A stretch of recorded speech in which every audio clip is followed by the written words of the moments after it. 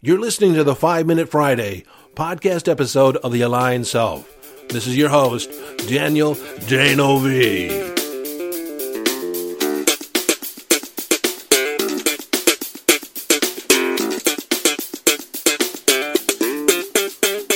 Okay, 5 Minute Friday, a short and concise podcast episode of The Aligned Self, designed to leave you with a question, an idea, a strategy, a tip, a hack, in order to give you greater access to your conscious awareness, evolving your conscious awareness, or give you greater mastery over your mind. Hello, friend, and welcome into this 5 Minute Friday. You know, just a couple episodes ago, I passed the 200 mark, the 200th episode, and I didn't even really notice. So in hindsight, pat myself on the back. I've been consistent at this. We've been having this ongoing conversation, and there will be more to come. Now, I can remember when I first hit 50, that seemed like a big deal. Well, then I hit 100.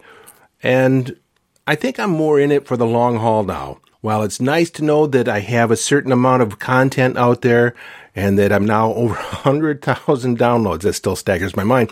But, I'm not that concerned about it anymore, as excited about it as I was. And I don't know, let me see why. I mean, right this second, I'm literally checking in with myself why it's not important enough. Because, well, frankly, I have the idea or the knowing now that people are receiving the communication. The people that are part of this conversation are in the conversation. The people that don't resonate with me, the people that don't resonate with me and they don't resonate with this message, they stop and visit and then they go on. So that's the way it goes. It might have sounded like I lost my voice for a second there, but I was actually laughing at myself because there was a time in my life when I was really concerned about pleasing everyone. And frankly, I'm at an age now where it doesn't matter anymore. I don't care to alter my life to please the majority because the majority don't even think like me. And as I'm really honest with myself, I was never in this for, thousands of downloads, millions of listeners. I just want the message to reach the people that are open to it, that are ready to receive it, that are hungry for information. And I'm passing along information that has made a difference for me over the years. And as a coach, I get to assist people in a variety of capacities and pass along this information. And so thank you for being a listener. Thank you for being in this conversation. Today, I'm going to talk about someday is today. I used to be a big someday person. Someday I'll start my business. Someday I'll take that vacation. Someday I'll buy that car. But somewhere along the line, I had this realization that someday is not on the calendar. The only day you have access to is today. I came across a story that helps illustrate this, and I want to share it with you. So there was this couple, Marcia and Bob. They had grown up and been childhood sweethearts. They had grew up in a community, a small community, and Bob ended up getting an executive position with a marketing firm in a nearby large town. To be truthful, it was a big city. So each day he had an hour commute back and forth to his job.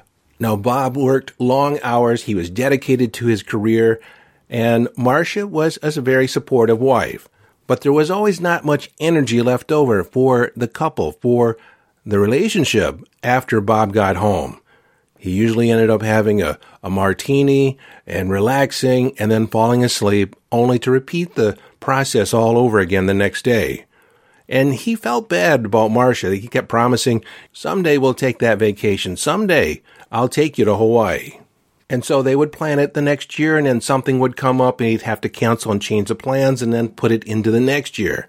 He said to Marcia, honey, it just never seems to be the right time. It never seems to work out. But someday soon, we'll have our chance. And then after a while, he promised, when I retire, then we'll start to travel and we'll see the world, just like you've always wanted.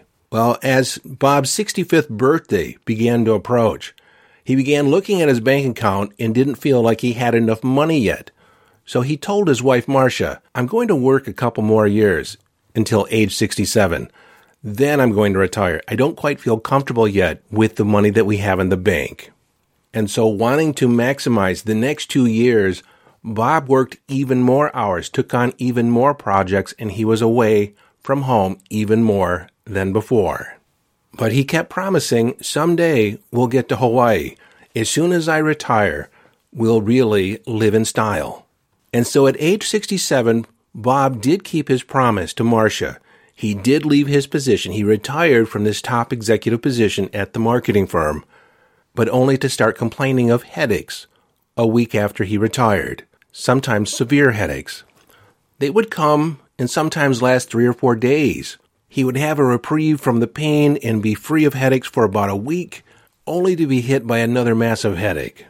And it was a little uncharacteristic, but he just figured that it was all the stress that he had been carrying. He's just kind of releasing it now that he was retired.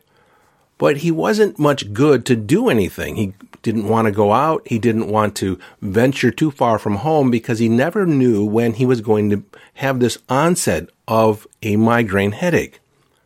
Well, after about a month and a half of this, he sought the advice of a doctor. And the doctor said, I think there's something going on here. Let me refer you to a specialist.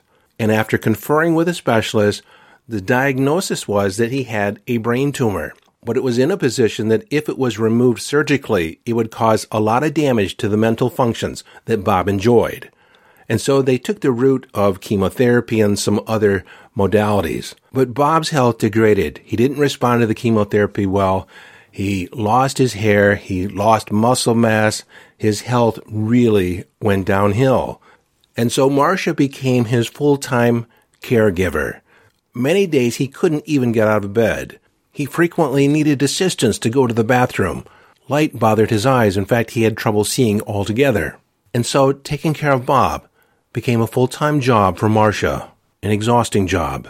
And so this therapy went on. He tried to go through the curative route that Western medicine had set forth for the next 18 months.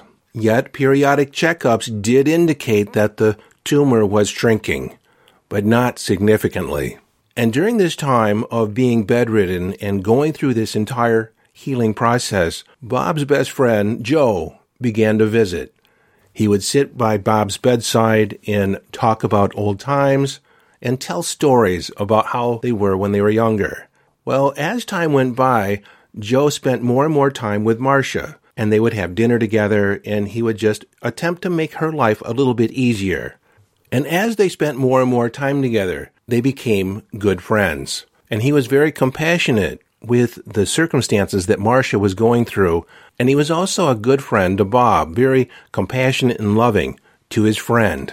Well, one day, when Joe was sitting with Bob, Bob looked at Joe and said, "My friend, I don't think I'm going to make it. I'm so tired, and I hurt all the time." And Joe began to offer some words of encouragement and hope, and Bob said, No, I know what's happening. I'm not going to make it. I don't want to make it. I'm so tired. But I have a favor to ask you. I've seen how Marcia's eyes light up when you enter the room. I want you to take care of her when I'm gone. And Joe started to object. He says, No, I can't take your place. And Bob was like, I want you to take my place. I'm not going to be around. You're good to her, and she enjoys your company. And then Joe admitted, I've been developing feelings for her. And Bob said, I know, I can see, and I'm okay with it. I've promised her so many things that I've never been able to do with her.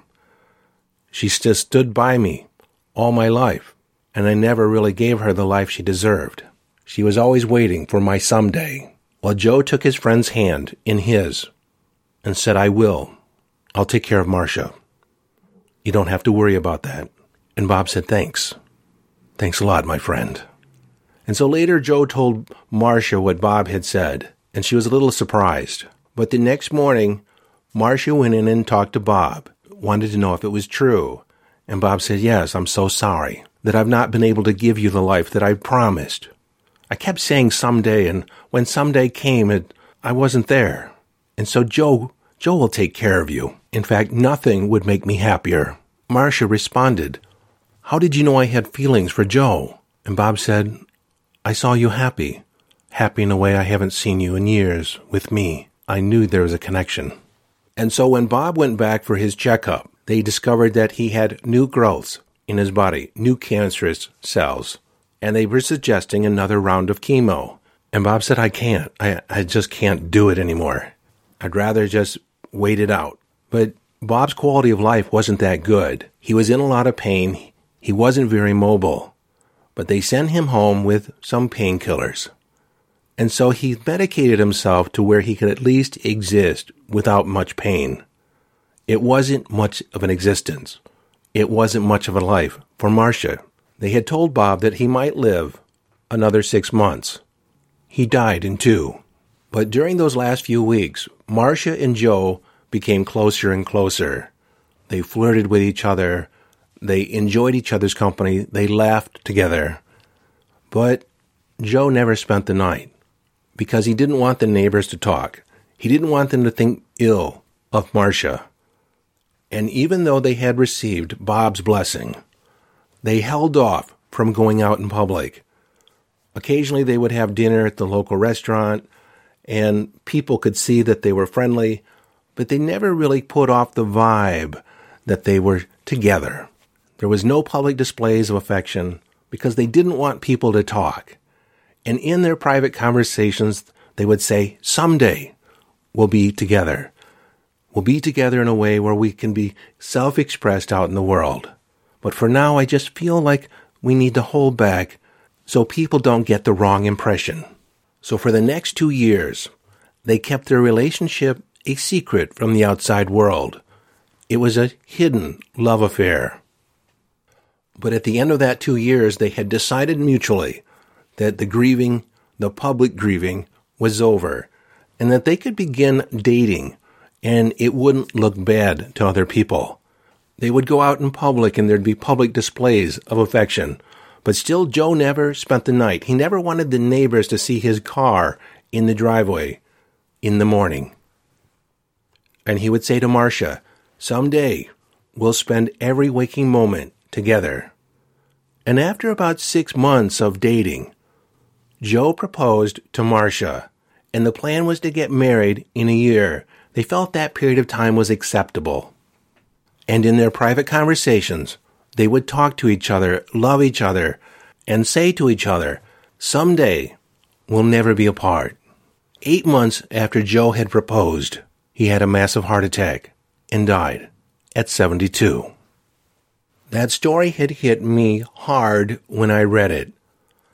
Marcia had put her life on hold for someday, waiting for someday when the promise would be fulfilled. Joe and Marcia held back, showing their love, expressing their love fully, for the fear of other people's opinions. They were waiting for permission to really love. Someday we'll be together all the time. But by the time someday was arriving, it was too late. Way too late. John Greenleaf Whittier wrote this, and it's also been one of my favorite quotes. For all sad words of tongue and pen, the saddest of these, it might have been. So if you've been saving that bottle on the shelf for that special occasion, dust it off and open it tonight. If you've been waiting for the right moment to say I love you, if you truly feel it, then say it now. Don't wait. Don't wait for someday. If you've been waiting for the right moment to start your business, to begin your project, to begin your life, start it today. Take at least one step. Lean in the direction of the fulfillment of your dream. Because if you wait for someday may not come. In fact, someday is never going to come. Someday is not on the calendar. You only have today. So begin where you are. Lean in the direction of the fulfillment of your dream. If you've been waiting for permission to really live your life, if you've been waiting for permission to feel better, to feel great, to release a loss, to release the grief, you have my permission. But you don't need anybody's permission. You don't need my permission. You don't need anybody's permission. If you feel it, then you can do it. If you decide for yourself, that is permission enough. But if you're still just a little stuck on the permission thing, say it this way. Insert your name for mine. Daniel, you have my permission. Begin. If you've been holding back, waiting for the right moment to have that difficult conversation, understand there is no right time to have a difficult conversation. You just have to wade into it and get it over with. Because chances are you'll never have the courage. It'll never be the right time. If you're walking around living your life with a weight on your shoulders about something you need to say, something you need to discuss, an apology you need to give, an ending you need to initiate, today is the day. Begin. There is no right time to have a difficult conversation. There is no right time to begin either. Remember this. He who hesitates waits. If there is anything about right timing, it's aligning your heart, your mind, and your body so you are aligned with your decision. Then take action. Take inspired action. But waiting for the right moment, waiting for circumstances and the stars to align for you to be able to move forward, that someone is going to bestow you with the permission, that the special moment, the special occasion will be self-evident. Decide today, declare today. Today is special. My life is special. Celebrate today. Don't wait for someday. Someday is today. In 2013, I was visiting my father, visiting my parents, and there had been something weighing on my mind for a long time. I wanted to have a conversation with my dad, a heart-to-heart conversation, but it never seemed to be the right moment. Well, I just waded in and said there's something I've been wanting to say for a long time now, but it never quite seemed like the right moment, so I'm taking this moment now. Dad, I want you to know that I love you. I thank you for everything you ever taught me. And he looked at me and asked, what did I teach you? He felt that he hadn't taught me anything. I said, you taught me how to swing a hammer. You taught me how to be a man. You taught me how to love, mostly by your example. All your lessons didn't occur just in what you said. I watched how you were being. And how you're being, I love. I am proud to be your son. I'm proud that you're my son. I love you. I have always loved you. And I said, I know. And these were words that were not exchanged very often between us as adults.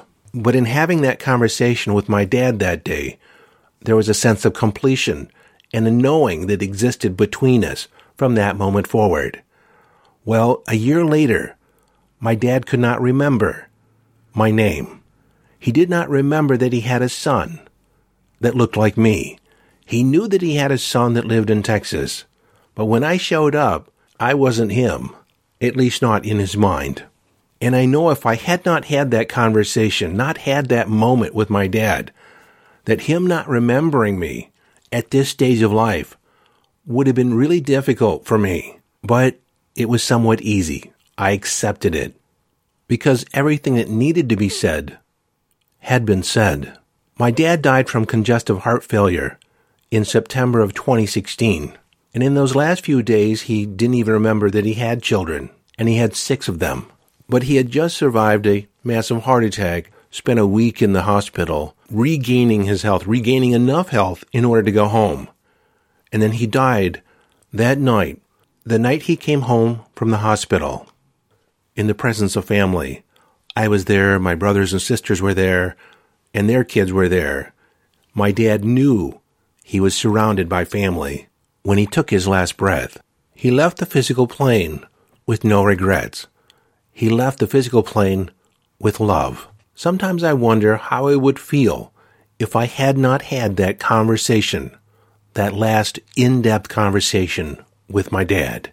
I'm not a person that begs or pleads, but I'm begging you. Stop living for someday. Someday is today.